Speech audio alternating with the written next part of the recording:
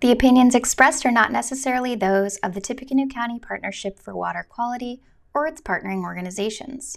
For more information on the TCPWQ and its work, visit our website at tcpwq.org.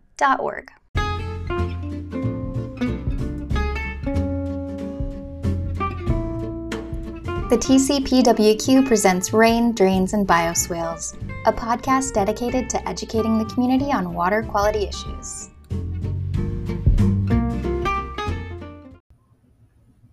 In this episode, I interviewed Jenna Parks Freeman, Interpretive Naturalist at Prophetstown State Park.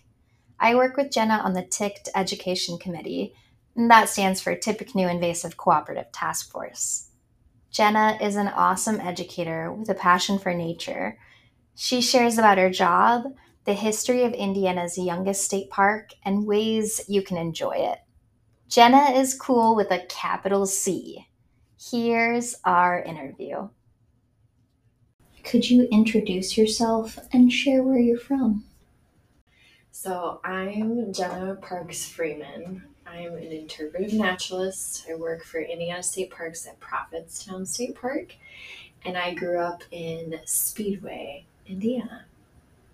Speedway. There's a racetrack there. There is. That's what most people know it for. I've been there. Yes. They usually think that's Indianapolis because it's called the Indianapolis Motor Speedway, but it's actually its own town that was built around the racetrack. So I grew up with the IMS in my backyard. Sweet. Yeah. Can you tell about your role as interpretive naturalist at Prophetstown State Park and what it's like day to day? I usually like to tell people, I like to define what an interpretive naturalist is because I think a lot of people are unfamiliar with that term. People may be more familiar with like a park ranger, but an interpretive naturalist is just what we call a particular role within Indiana State Parks. So in the way that an interpreter interprets a language for somebody to understand, our role is interpreting nature and the environment and history of a particular place in a way that people can understand.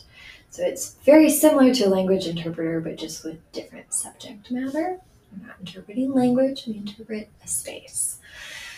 So I do a lot of different things at Prophetstown. It's hard to narrow it down. But again, for the general public, I often say like, well, if you visit a state park or a national park and you go on a guided hike or a tour, the person leading that is like an interpretive naturalist.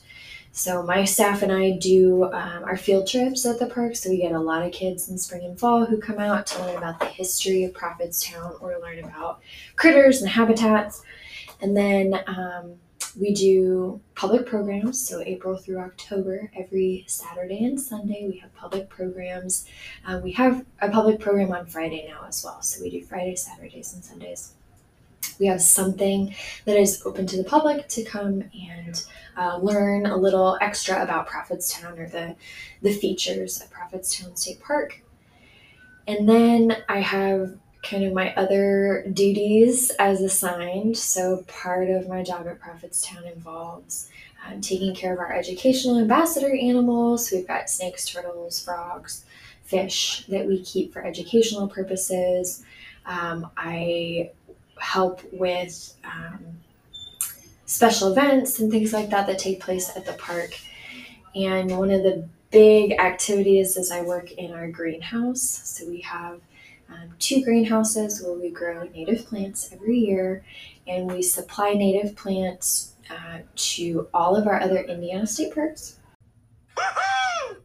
We also supply them locally so people can come to our greenhouse and shop during our plant sale. And then we use the majority of the plants for our own restoration efforts at Prophetstown. So I oversee the ordering for seeds and materials and starting the seeds in January, February, and then planting. We get a bunch of people out like yourself to come and help us plant because there's so many plants. I could never do it alone. So we grow between 20,000 and 40,000 plants every year. And it's usually just me kind of working in the greenhouse. So we love our volunteers to help out with that. We do a planting the week of Valentine's Day. So we just have like a Tuesday through Saturday, come on out and plant some seeds with us. And then we do a public plant sale in May around Mother's Day. So it's kind of the first half of my year is really wrapped up like December through May. It's like really intense greenhouse season, but it's fun. I like that part of the job too. So those are some pretty typical things. There's always the one-off, like somebody will find a snake on their campsite and we have to go help with that, or the occasional scrubbing the toilet or mopping the floor. All those things happen. So every day is different. It's really hard for me to say like, here's a typical day in the life, because I just come to work and we see what's going to happen, which is fun. Yeah. What led you to pursue a career as an interpretive naturalist, and how did you end up at Prophetstown? I grew up visiting a lot of state and national parks, and I grew up really close to Eagle Creek Park in Indianapolis. So I spent a lot of time outdoors, whether with family or just personally. And especially at Eagle Creek Park, I was always asking the naturalist questions, trying to figure out different things about the animals they were working with or the plants they were talking about. And I was kind of obnoxious. I'm sure I was obnoxious. They were really good sports. They let me ask all these questions and just pick their brains and fill their day. So I really had an interest early on in the outdoors. I can remember as a kid, I would dig up worms in the backyard. We had a bucket of worms. We'd be climbing trees. I was just outside a lot. Really felt connected outside and enjoyed playing outside and being outside, and always liked animals. Always was interested in plants. I would garden with my mom when I was younger. So seeing naturalists at Eagle Creek Park and at other places I visited was really cool, because I was like, wow, you can do this as a job. Like, you can continue to be fascinated by like worms and critters and plants and history, and you can tell other people how they can be fascinated about those things as well. So when I was 13, I was like, I'm working in a park. That's my career path. I'm going to be doing that, which is really unique. It's very strange that as a teen, you're like, yep, I got it figured out, and you stick with it. But for me, that was my calling and my passion. And I was really lucky that I was able to pursue a lot of experiences really early on, because I made that decision at a young age. So I was able to get a lot of exposure to the career field and had a lot of different jobs, and worked around at governmental sites and non-governmental sites, and just got a lot of opportunities, whether it was working or volunteering, to really see what would be a good fit. And when I was getting ready to graduate, so I went to Southern Illinois University in Carbondale. So it's way down in the Shawnee National Forest portion of Illinois. Not a place that a lot of people are super familiar with, but it's beautiful, very wooded, canyons, a lot of hiking down there, a lot of camping opportunity. It was a really great place to go to school, and I studied forestry there with a specialization in wildlife habitat and management, or wildlife habitat management and conservation. So I studied kind of adjacent to naturalist work, because there aren't very many colleges that offer like a naturalist or an interpretation based program. So I thought, well, I'll get the science part of it and use that to help me continue being an interpreter. So I went there, and when I was getting ready to graduate, there was a position open with Indiana State Parks. My dad at the time worked for the state of Indiana in the Indiana Department of Environmental Management as an air quality manager. And so he would often see jobs, and of course, with a child graduating from college, what's any parent's hope that you're going to get a job? So he was like, hey, there's a posting for Prophetstown State Park. And I had actually visited Prophetstown State Park with my family when I was younger, just shortly after it opened, or a couple years after it opened. So I knew about Prophetstown. I knew it was kind of a different state park, But I thought that was cool. And so I was like, yeah, I'll apply for it. Like, I probably won't get it. We'll see what happens. So I applied for it and I got an interview and they hired me. And here I am 5 years later. I'm still at Prophetstown. So cool journey. It's nice. Yes. What are some of the most memorable experiences you've had while working at the park? Which ones can I talk about? Let's see. I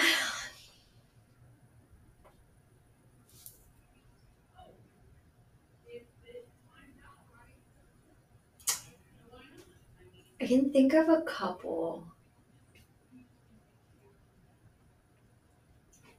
Yeah, let's do a couple. So I have worked through COVID, which we all know is a really fascinating time. But during that time, a lot of people in my job field were trying to figure out, how do we connect with people when we can't be with people, right? We have to socially distance. But we also knew a lot of people were coming out and connecting with our parks, but we couldn't necessarily go out and interact with them just because we needed to socially distance and keep everybody safe and healthy. So we had to very quickly figure out how to adapt things, where we had a virtual platform and could do programming that way. So that was a really memorable time in taking, I had a preschool program that we met one week, and then like that Friday they were like, shut it down, we can't do anymore. And I already had kids who were signed up to come to my next week's pre-K that had just seen me a couple days ago. So I pivoted and it was like, I don't want to leave those kids high and dry, so I'm going to make a virtual program. We're going to make a video, we're going to put it on Facebook, and we're going to keep doing this so that we still have this connection with people and can maintain those relationships and not lose them. That was a really memorable time because it was a lot of figuring out how to do things. So filming videos on your own, editing them and getting them uploaded and captioned and shared at the right time so people would see it and interact with it. And then we also developed emailed activities so people could sign up, and we have additional things they could print out and do at home that would relate to what they were learning about in the videos. And it was a really fascinating time because my partner, fortunately, does video work professionally. Nice. So I was really lucky that I had somebody who could kind of help me figure out some of it and do some of the work for me, since I'm not at all skilled in those technical areas and didn't really know how to edit something together to make it make sense and take out the crazy parts where I stutter over my words and, just not the most pristine parts of the video. So that was a really interesting time for many interpreters, figuring out how to adapt really quickly. I'm glad that we are back to face-to-face programming. I think at some point in my career, I'd like to get back into virtual programming, but I need to take a break from it right now because it consumed my life for many months. So that was a memorable time.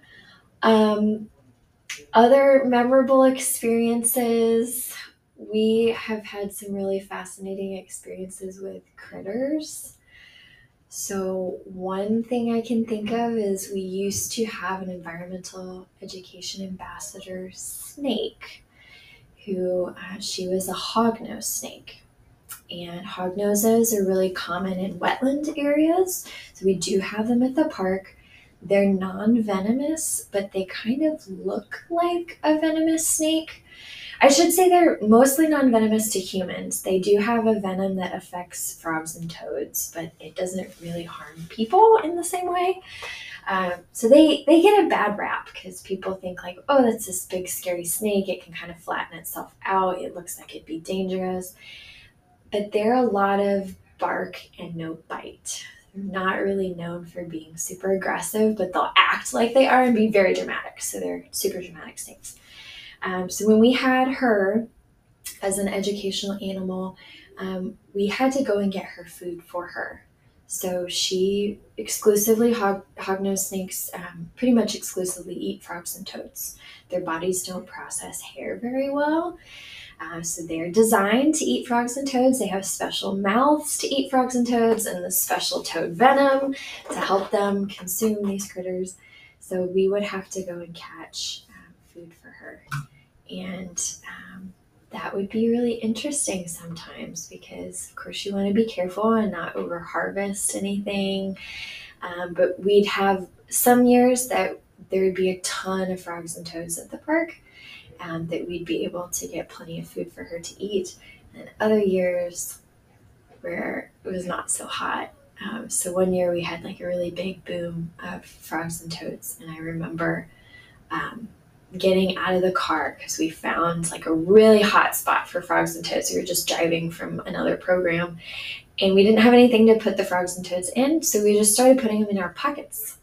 And when we came back to the office, we were like unloading a bunch of frogs into a big old bucket to get them ready for, we kind of put them to sleep so that it's not like a painful process for them. We just let them go into like a little brumation mode, and then we prepare them for food. So it's not like a painful process for the frog or the toad. They just kind of go to sleep and then they get eaten.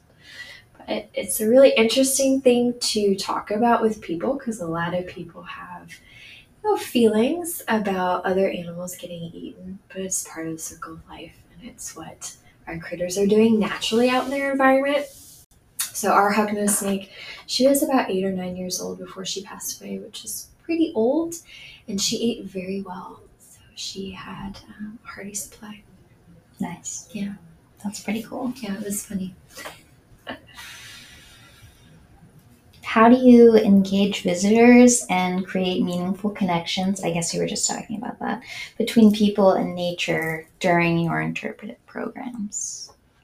I'll answer that in kind of 2 parts. Obviously, interpreting nature is a big part of what I do.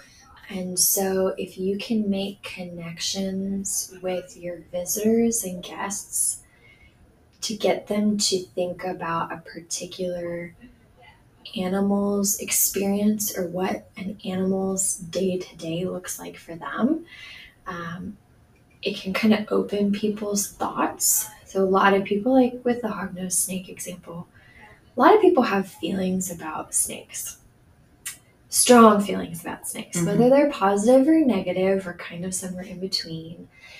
And what we try to do is offer people the opportunity to have a positive experience with an animal like a snake so that they can see not all animals are vicious. Not all animals want to bite you. Not all animals are venomous.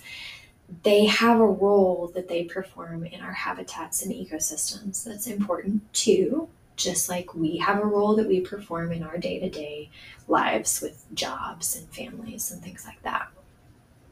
So just because we might have a particular feeling or notion about an animal doesn't mean that it is less than us or less than another creature. So trying to provide people with positive opportunities to interact with that animal and to see that it's not really all that different from how we interact with maybe cats and dogs, but we're really comfortable living in the same house as a cat or dog. But maybe if you see a snake, you'd say, no thanks, I'm out of here. They're just wild animals. They're trying to do their thing and mind their business.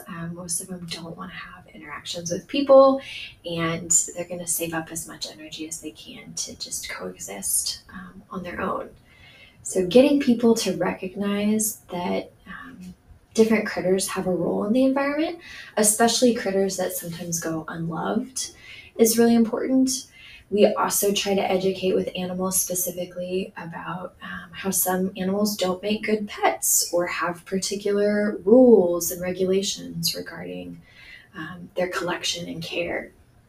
So we try to stress that kind of information to people so that they are well informed. If they see an animal in the wild, they don't think, oh, great, this makes a great future pet.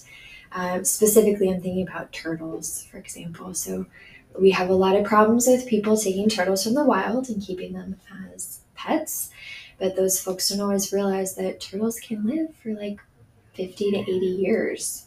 It's a huge commitment for a pet, very different from a cat or dog.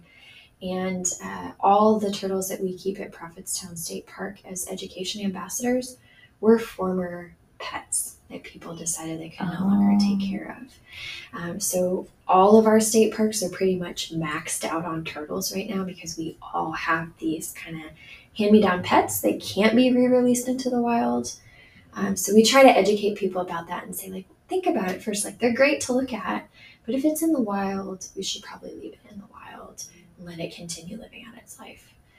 So educating about animals is one part of it. Educating about habitats is another. So at Prophetstown State Park, we are a prairie park.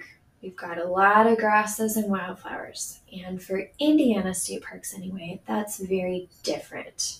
Most of our other Indiana state parks are forested pretty densely, have a lot of shade and cover.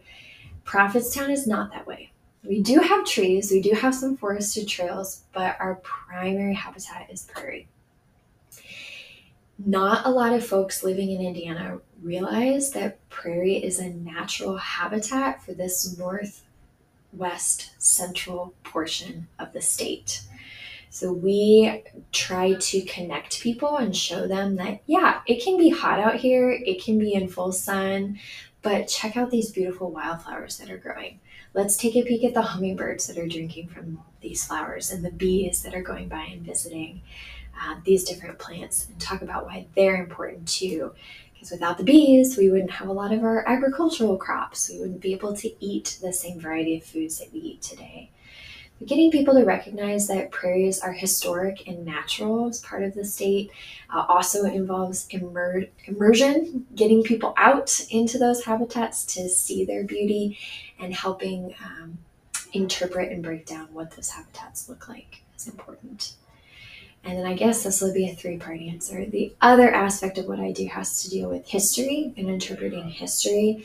We talk a lot about the Native groups that started the Prophetstown settlement, which Prophetstown State Park is named after. And what we like to do in interpreting that history is get people to think about how we are all human. We all have needs. We all need space to live. We all need food, water, shelter, space. Those are common denominators, even for critters. All living things need those things to survive. So, interpreting history, we try to get folks to think about how they would feel and how they would react if they were living through similar times or similar situations, and think about the emotions and the choices that they might make if they were living through a particular experience. A lot of times people try to separate themselves from history, I think, and saying, like, well, that was 100 years ago or 200 years ago.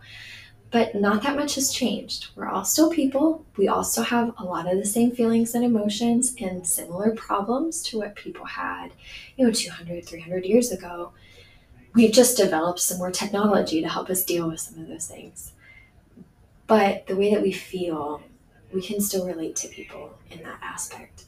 So we try to get our guests and our visitors to think about what was the experience like for the people who gathered at Prophetstown? Why did they come here? What was the motivation behind it? And what was going on in the area at that time to drive people to a place like Prophetstown? So we really try to work with people's experience, exposure, and emotions. So it's very multi-layered in how we try to connect with guests. So yeah, it's a long answer, but That's cool. yeah. That's awesome. What unique features or characteristics make Prophetstown State Park stand out compared to other parks? I feel like you were just talking about this. Wow. Yes. We focus a lot on the unique habitats at Prophetstown. So prairie is one of the big ones. Really unique to have prairie in the state of Indiana, but we are at the eastern extent of the tallgrass prairie region. So historically, there were prairies in the Tippecanoe County area. In fact, Tippecanoe County had maintained a lot of the prairie region that was found in the state originally. So we do a lot of restoration, which makes the park really unique in that we're still adding prairie back in, we're still maintaining our prairies and maintaining our habitats and changing parts of the park to go back to what's more historically accurate for the area. The prairie is kind of our main habitat, but we also have the Wabash and Tippecanoe rivers at the park. So the Tippecanoe flows into the Wabash River at Prophetstown. You can actually walk out to the confluence. I don't know if you've ever done that before. But it's kind of a neat experience because you can see the water mixing together. Yeah. Like the Tippecanoe is a little bit more green and the Wabash is a little more brown, but you can actually see the waters mixing at the confluence. So we have the riverside within our park. There's quite a bit of the Wabash and a little portion of the Tippecanoe. So we get to talk about how the rivers impact our region, how they shaped our terraces at Prophetstown, and how they brought, with the glacial meltwaters, brought many unique gravel and rock features into the area as well. So we like to talk about our rivers. We also have wetlands in the park, specifically a fen, so an FEN fen, which is a mostly alkaline or pH neutral water system. They typically exist at the base of hills in gravel heavy areas. And they're really unique because they maintain water year round. We don't have very many fens left in Indiana, and the fen at Prophetstown is one of the largest remaining in the state. So it is actually part of a nature preserve within the state park as well. It's a really cool habitat. I like to talk with our guests about how the rivers and the wetlands are connected, in that the rivers flood. They always have and they always will, we hope. And the floodwaters will back up into the wetland. And the wetland can actually help with flooding reduction by absorbing some of those waters. And our fen is a great ecosystem for peat material to gather as well, which can be very absorbent. So it's really unique to see how those habitats work together. And of course, with each habitat comes its own host of plants and animals that call that area home. We've got our prairies, we've got our rivers, we've got our fen, and we do have a little bit of forested area too. Kind of our motto for the park is history where the two rivers meet. So we have some unique habitats that come together. So while we're at the eastern extent of the tallgrass prairie region, we're also right at the cusp of the eastern hardwood ecosystem. So there's a lot of habitat change within the park, which is part of what made the area so desirable for people, because you had so many habitats in one small geographic region. That meant that you had many things available for survival, for food, for access. I mean, rivers alone are great connectors to get to other places for travel. So we like to say that, yeah, history is where the two rivers meet, which is Prophetstown State Park. Awesome. Can you share a bit more about the history of Prophetstown State Park and how that's changed over time? Sure, yeah. I'll start with Prophetstown State Park's namesake. So the Prophetstown settlement was a Native American settlement that was there from 1808 to 1811. Consists of about 3,000 Native people from at least 14 different Native American tribes. And they gathered at Prophetstown to stand up for their culture and their way of life and to resist European encroachment on land that Native people had inhabited for centuries. So it was one of the largest Native American confederations that ever gathered in one place. And they gathered under the leadership of the prophet, or Tenskwatawa. My pronunciation is not 100% accurate, unfortunately, but He was a Shawnee spiritual leader, and he also worked with his brother Tecumseh. Tecumseh is a little slightly better known. Again, Shawnee pronunciation, I'm not very good at pronouncing those names exactly, but they were kind of the two main drivers of the Prophetstown settlement.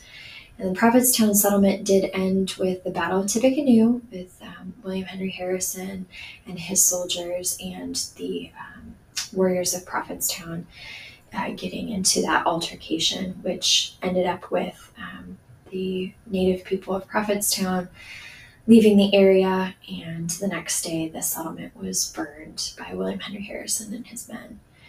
So that's a really unique feature of history because some of the events that took place at Prophetstown sparked, like the War of 1812, for example. It was very significant historically to many different Native people. But that 1808 to 1811 time period doesn't, the 1808 to 1811 time period isn't the only significant time period for Native people. The land that is today Prophetstown State Park has over 10,000 years of Native American history. So we know that Native people have been using that land and continue to use that land. So we like to interpret that and are very hopeful that we can continue doing a better job with that interpretation. So we are working towards better partnerships with many of the Native American tribes who have connections to the region that is today Prophetstown State Park, because it's really their story. It's not my story. I don't have any known Native American heritage in my family, but as the interpretive naturalist at Prophetstown State Park, it is part of my responsibility to make sure our visitors know the significance of the land and they know the namesake of the park.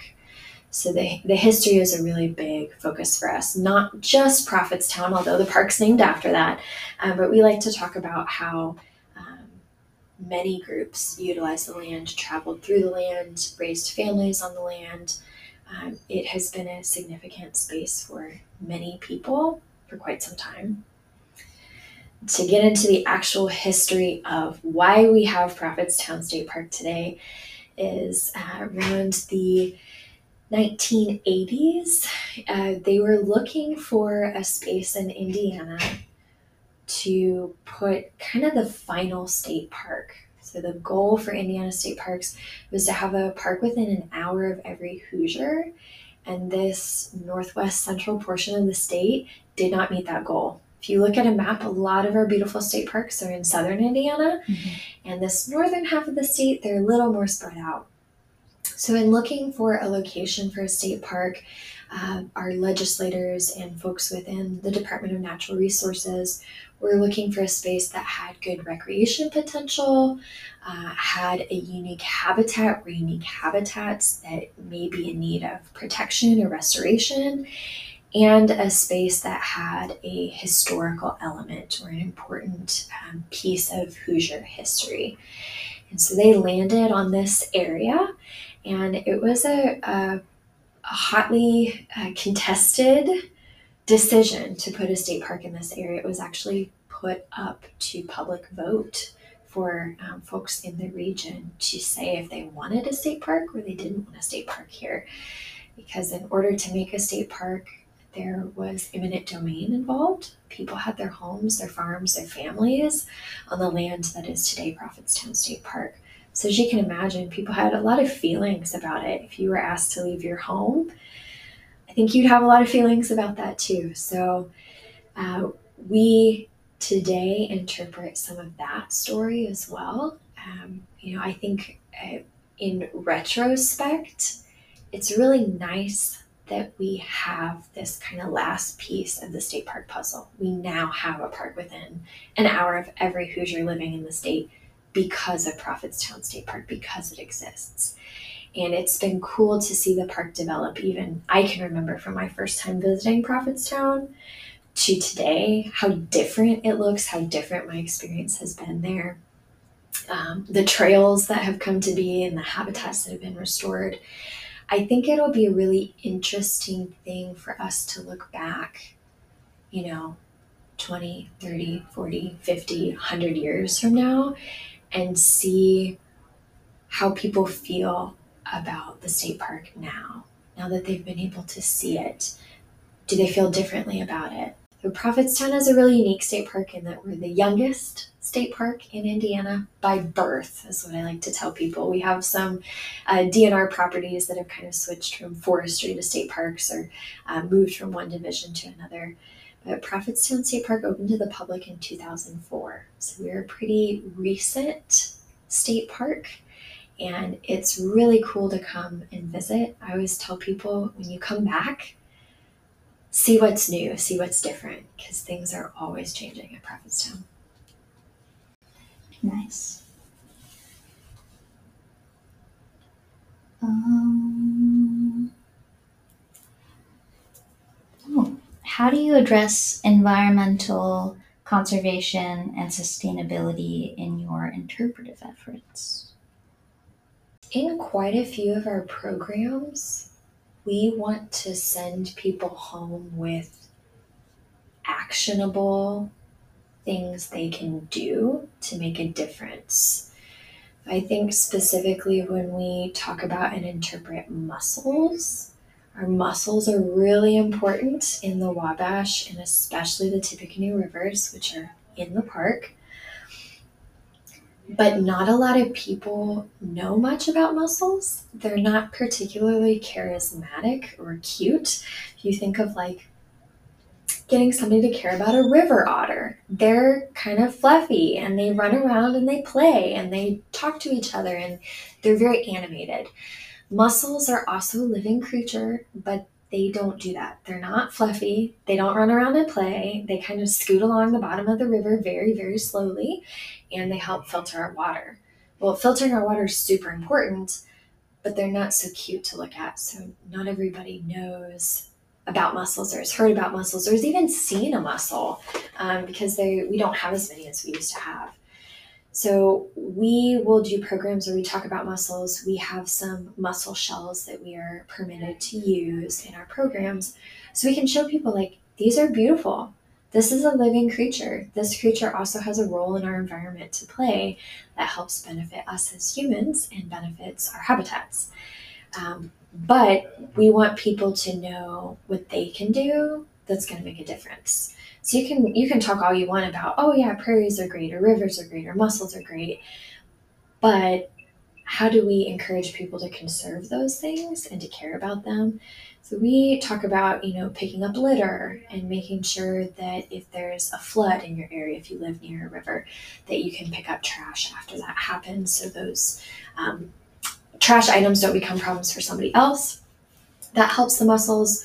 One of the big things that I even learned when I moved into this area is when you're canoeing or kayaking and the river is low, pick up and carry your canoe or kayak because scraping along the bottom of the river displaces mussels, which sometimes will stay in one spot for very long periods of time, like years. So I learned when I moved here, like, oh, when I canoe and kayak, I need to pick my boat up. I don't want to just scrape across the bottom. Not only is it bad for your boat, it's also bad for the mussel population. So we try to send people home with actionable things they can do.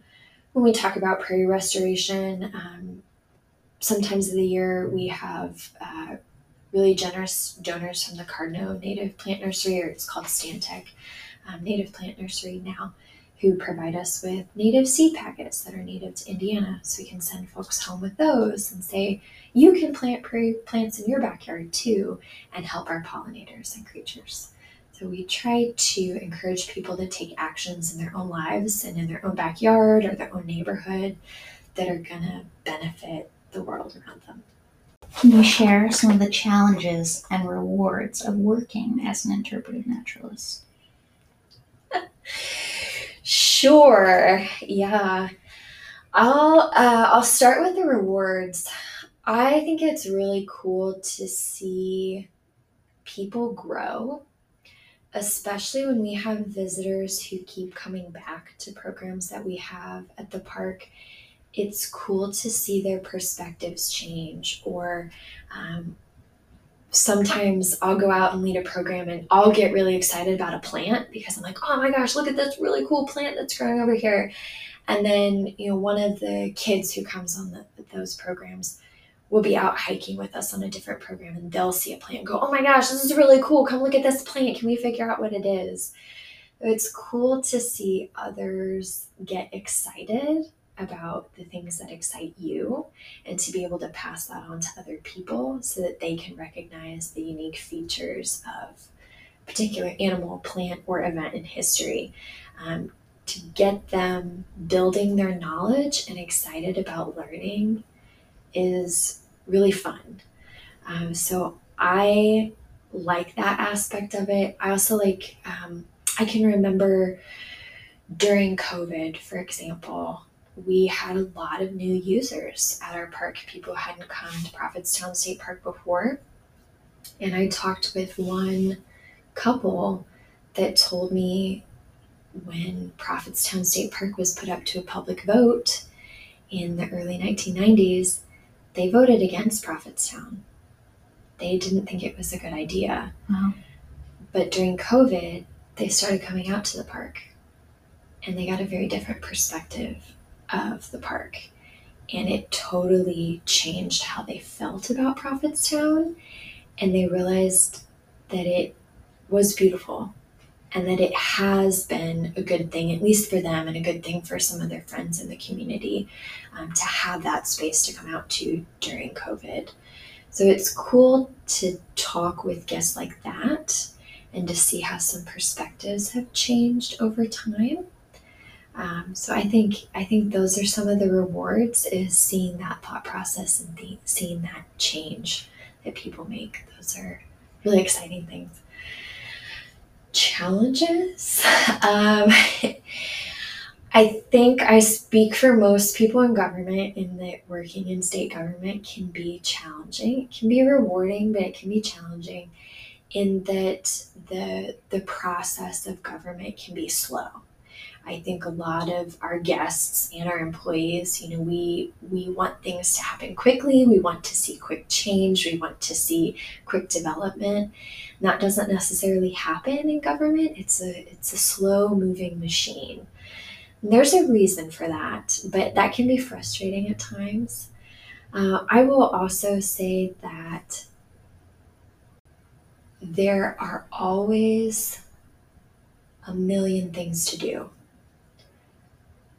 Kind of how I talked about, every day at work is different. There are always things that come up that can change the course of your day and can change your plans. And so for me, I'm kind of a plan-oriented person, a schedule-oriented person. It can be hard for me to adapt, but it's been a good challenge in being adaptable and pivoting and changing what I thought my day was going to look at to something different. There are lots of things that come up in parks at different times that, your day is just not 100% planned out. And so scheduling and getting some of those important things like your emails done in a timely manner can be really hard to do just because of the nature of the job. So I would say those are some of the challenges, but I think everybody feels those working in government. Mm-hmm. So it's not unique. Definitely.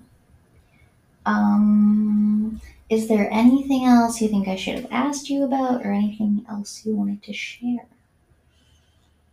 So at Prophetstown State Park, we have about 2,300 acres of property right now, but the park is still growing. So eventually the final footprint for the park should be close to 3,000 acres. And within the park, we have a lot of opportunities for our guests. So we do have camping available. We've got electric and full hookup campsites, but you can tent camp on those sites. I have tent camped myself.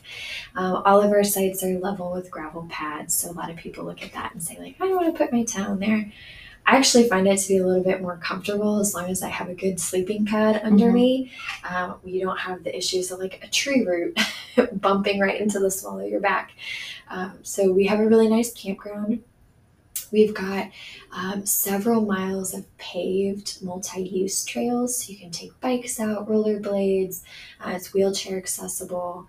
We like to do guided bike rides at the park, so those are really fun to use our paved trails for. Then we also have natural path trails throughout the park. So there's about 4 natural path trails with a couple miles on each of those. But it's not like intense hiking. Most of Prophetstown is pretty flat, but you get some really beautiful views of the prairie and you can really see the transition of habitats while hiking at the park. So we've got some unique areas to check out. We also have an aquatic center. So in the summer, that's a good way to get people in through the gate because our aquatic center is all landscaped with native plants. So once we get them into the aquatic center, we can kind of show them how beautiful the prairie really is. And my staff and I will also go out during pool checks and we do little programs. So the kids have to get out of the water, or everyone visiting has to get out of the water. And we'll run out and take a turtle or a snake with us and just interpret really quick for those 15 minutes to show people another side of Prophetstown besides just swimming and the lazy river and the pool. So we've got great recreation opportunities in the summer on hot days like today. And we also work with a nonprofit. So we have the farm at Prophetstown, which is a 1920s working farm that focuses on homesteading and sustainable agriculture. And they're really great partners of ours that also helps interpret the history of the land at Prophetstown. So, of course, Indiana is named after the Native Americans, the Indians who lived in this region and who still live in the region today. But the farm at Prophetstown really talks about how there was a big shift in the use of land in this region. 1920s kind of marked the invention of the plow, and so agriculture changed a lot in the 20s. But we're really happy that we have a working relationship with them to show people the full picture of the land at Prophetstown. It involves people for centuries, whether that looked like European settlement or it looks like native settlement. This land is historic and significant to a lot of people. So if you come out and visit Prophetstown, there are many things to do and take up your time. We do have a small visitor center as well, where we have kind of our mini nature center for right now. We have a lot of plans for the future of the park, so there will eventually be a bigger nature center that folks can come and visit. We're hoping to have a larger campground at some point too. So there's lots of future plans for Prophetstown, which is why I encourage people keep coming back because you're going to see something different each time you visit. I have not camped or been to the aquatic center, but you those out are on my there. list. Yes. I was just thinking, I wonder if I can convince my family to camp in August. Ooh. I will tell you that our campground fills up like 6 months in advance to the day for weekends. Okay. If you camp like during the week, you can probably get in. But it's a really popular campground, which is good. And it's kind of small, right? It is. Yeah, we only have like 110 campsites, so that's pretty small compared to some of our campgrounds and state parks are huge. So 110 is not massive. But yeah, there's some people who work at Renew that love camping out there. Yes, awesome. Very cool. Yeah. This is the portion of the podcast where we learn about our guests outside of their profession. Jenna shares her adventures, what she's been reading lately, and the last thing she Googled. Getting to know you, getting to know all about you. What's your favorite outdoor activity or hobby? Ooh. I would probably say that I enjoy hiking, a little bit of backpacking and camping in there. Those are probably my favorite things, but that's just because there's so much you can see when you go out. So I do that while I'm also bird watching and looking at plants. And, yeah. Nice. Yeah. If you could travel anywhere in the world, where would you go and what would you do there? There's a lot of places I want to travel. I think the most recent one I've been thinking about a lot is Ireland. I really want to go to Ireland. it seems beautiful. I've got some family heritage in that area, so I would like to go there. Yeah. Great. Yeah. What's the best book, movie, or show you've recently enjoyed? Oh man. Well, since we were talking about the Barbie movie, I did see the Barbie movie. I thought it was great because I will also tell you, Park Ranger Barbie is in the Barbie movie. Really? She's in the montage at the beginning, and I was Nice. so excited because I didn't think she would be in it. And I saw her for like, 0.2 seconds, and it made my entire day. Because I'm like, Park Ranger Barbie and me are the same. Is that like a Barbie that you had, or? No, they came out with her as a You Can Be Anything Barbie. So I got her for Christmas as an adult. She's in the box. She sits on my desk at home. So I thought the movie was really good, and I keep thinking about it, which to me is like, I like things that make me think. Mm-hmm.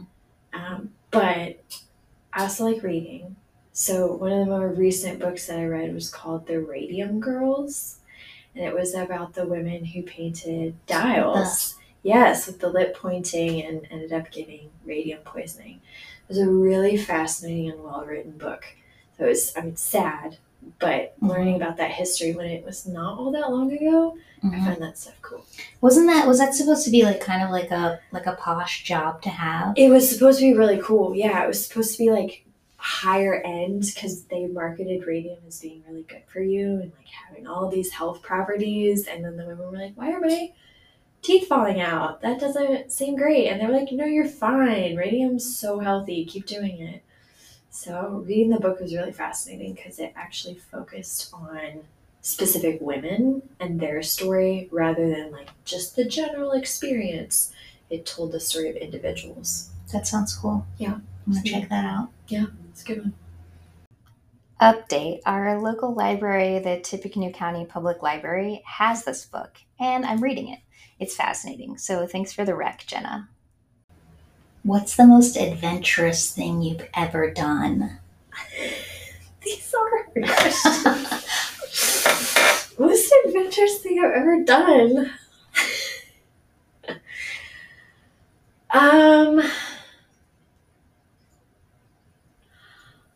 So I'm not going to say I'm like a huge risk taker necessarily, but I think by some standards, people would say some of the hikes I've taken are adventurous. It's like I've hiked into the Grand Canyon and back out, which my asthma was like, don't ever think about that again, because that was rough. And I've hiked Angel's Landing at Zion National Park, which is like really beautiful overlook, but the trail is like chains on the way up, and it's like one way, but there's two-way traffic. Wow. And so a lot of people would say like, oh, that's spooky, but to me that was just hiking, so I don't feel like that's super adventurous. Maybe I castrated goats on a Navajo farm, so that was kind of adventurous. Whoa, yeah. I guess that would maybe be what I would normally pick. Nice. What's your go-to comfort food? I'll go with something I made recently. I made some zucchini bread. And zucchini bread always slaps. It's so good. Yeah, love zucchini bread. So yeah, that has been my recent, like every morning, got a nice hunk of zucchini bread to get me through the day. Mm-hmm. Okay, I think this is another hard one. Maybe not. Oh, jeez. Maybe you think about this kind of thing. Oh, jeez. If you could meet any historical figure, who would it be and what would you talk about? Oh my gosh. I'm going to have to think about that one. I have a local person because I think she would be fascinating. Jean Stratton Porter. Nice. So Indiana author, environmentalist, did a lot for conservation, super into wildflowers. I feel like she was a really rockin' lady. She was way ahead of her time. She was super independent. Like she was married and had a partner, but they were super independent of each other even. That was way ahead of the time. I feel like she'd just be a really fascinating person to talk to. And she did so much for at least the region she could help. And, her home is still preserved as an Indiana State Historic Site. So I think she would be really cool to get to gab with. Yeah. Great answer. Thank you. What is the most memorable concert or show you've attended? I'll go with another recent one. We went with some friends to Symphony on the Prairie, which is at Connor Prairie in Fishers, Indiana, and we were able to watch the Indiana Jones movie Raiders of the Lost Ark with a live symphony playing all the music. And I thought, like, oh, this is going to be really weird or distracting. Like, I forgot the symphony was there. They were so good. Like, they kept in time with everything. My mind was blown. That sounds amazing. It was very cool because it was like I had to pinch myself and be like, no, this music isn't in the movie. Like, there's human people sitting on stage playing it, and I'm listening to it. Wow. And we had like a big old bucket of KFC. So it was very, nostalgia for me because I grew up doing that kind of thing. So it was cool. It was really fun. That sounds amazing. Yeah. I want to do that. You should. It's a great time. What is one talent or skill you wish you had? I wish I was good at art, like drawing and painting. I enjoy doing those things, but I'm not particularly skilled at doing them quickly or well. I can like sit and paint and I'll get something that looks, halfway decent, but I won't be satisfied with it. Like it'll take me like 2 hours to be like, yeah, okay, I can do with this tiny little painting. And we've been dealing with that recently because we're talking about doing a nature journaling program at Prophetstown. And so there's part of me that's like, I wish I was better at art so I could feel like I could teach more things. But I do enjoy looking at art. I enjoy watching people do art, and I enjoy doing my best at it. So, yeah. I was looking at that little nature journal you have at the nature center. Oh, yeah, the tiny guy? Yeah. They're pretty cute. Ooh, do you have any hidden talents or surprising hobbies? Well, some of my friends thought it was really surprising that I was into the Barbie movie because they were like, "You don't seem like that kind of girl." I was like, "Well, listen, Barbie's empowering." Probably for it's like a hidden talent. I knit, but I don't feel like that's quite so secretive because I like to say I'm a grandmother because I knit. I have cats and I enjoy watching birds, so I'm already ready. Mm-hmm. But knitting would probably have to be my hidden talent. Not a lot of Cool. people know that. Yeah. What kind of stuff do you make? I make a lot of dishcloths. Cool. I try to do simple things I like it. because I can knit while if I go to conferences, I bring my knitting with me because it keeps me focused a little better because I have something to do with my hands. And I can take a break and write notes if I need to. So I do a lot of short, quick things so I don't have to Nice. memorize patterns. That's wise. Yeah. What's the best advice you've ever received? I have a lot of recent tidbits. So I would say some of the best advice I received recently from another mutual local friend of ours would be from Mary Cutler, who's the Tippecanoe County park naturalist. She and I were talking about preparing programs and preparing experiences for our guests. And she told me not every single thing that you do has to be a mountaintop experience. If you think about when you're going on a hike, you might be going from, point A to point B, but there's a lot of really nice vistas on the way. What keeps you up at night? Probably true crime documentaries and podcasts that I shouldn't be listening to that late in the evening. Probably those. What is the last thing you Googled? Can I look? Yeah. Okay. It was probably something weird. I Googled the Indiana Department of Transportation's website. They have something called TravelWise because every single road in our area is closed.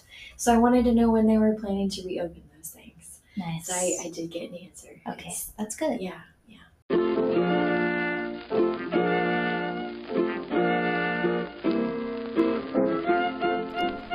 This podcast is produced by me, Amanda Estes, stormwater educator for the TCPWQ. Special thanks to Scott Allersmeyer for the excellent recording setup, Jimmy Catron for the hype and encouragement, and Austin Wiesler for coming up with the podcast name and slogan.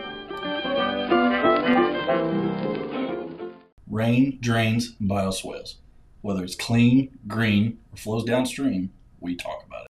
If you have questions, suggestions, or want to learn more, visit us at tcpwq.org or call 765-807-1817. You can also find us on Facebook at TCPWQ and at Tippecanoe Water on Twitter. If you made it this far, I'm treating you with a blooper reel. Thanks for listening and enjoy. Sorry, I already have a question. Yeah. Where I'm from, like where I grew up, or where I work. Yeah, where you grew up. Okay. Born and raised. Okay, perfect. All right. I warm up my vocals by singing in the car on my way to work. Do you have a favorite salty snack? The first thing that came to mind is a salty snack that's both sweet and salty, just caramel bugles. What? Yeah, they're real good. It's like a niche snack. That sounds really great. I'm a big fan of like novelty stuff, so when there's like a special flavor or something, I'm like, I'm gonna buy that. I have to have it, sure. And then it might be gross, but sometimes it's good. You tried it out? Have you done the Bean Boozled thing? Yeah. Okay. Yeah, that seems like that'd be up your alley.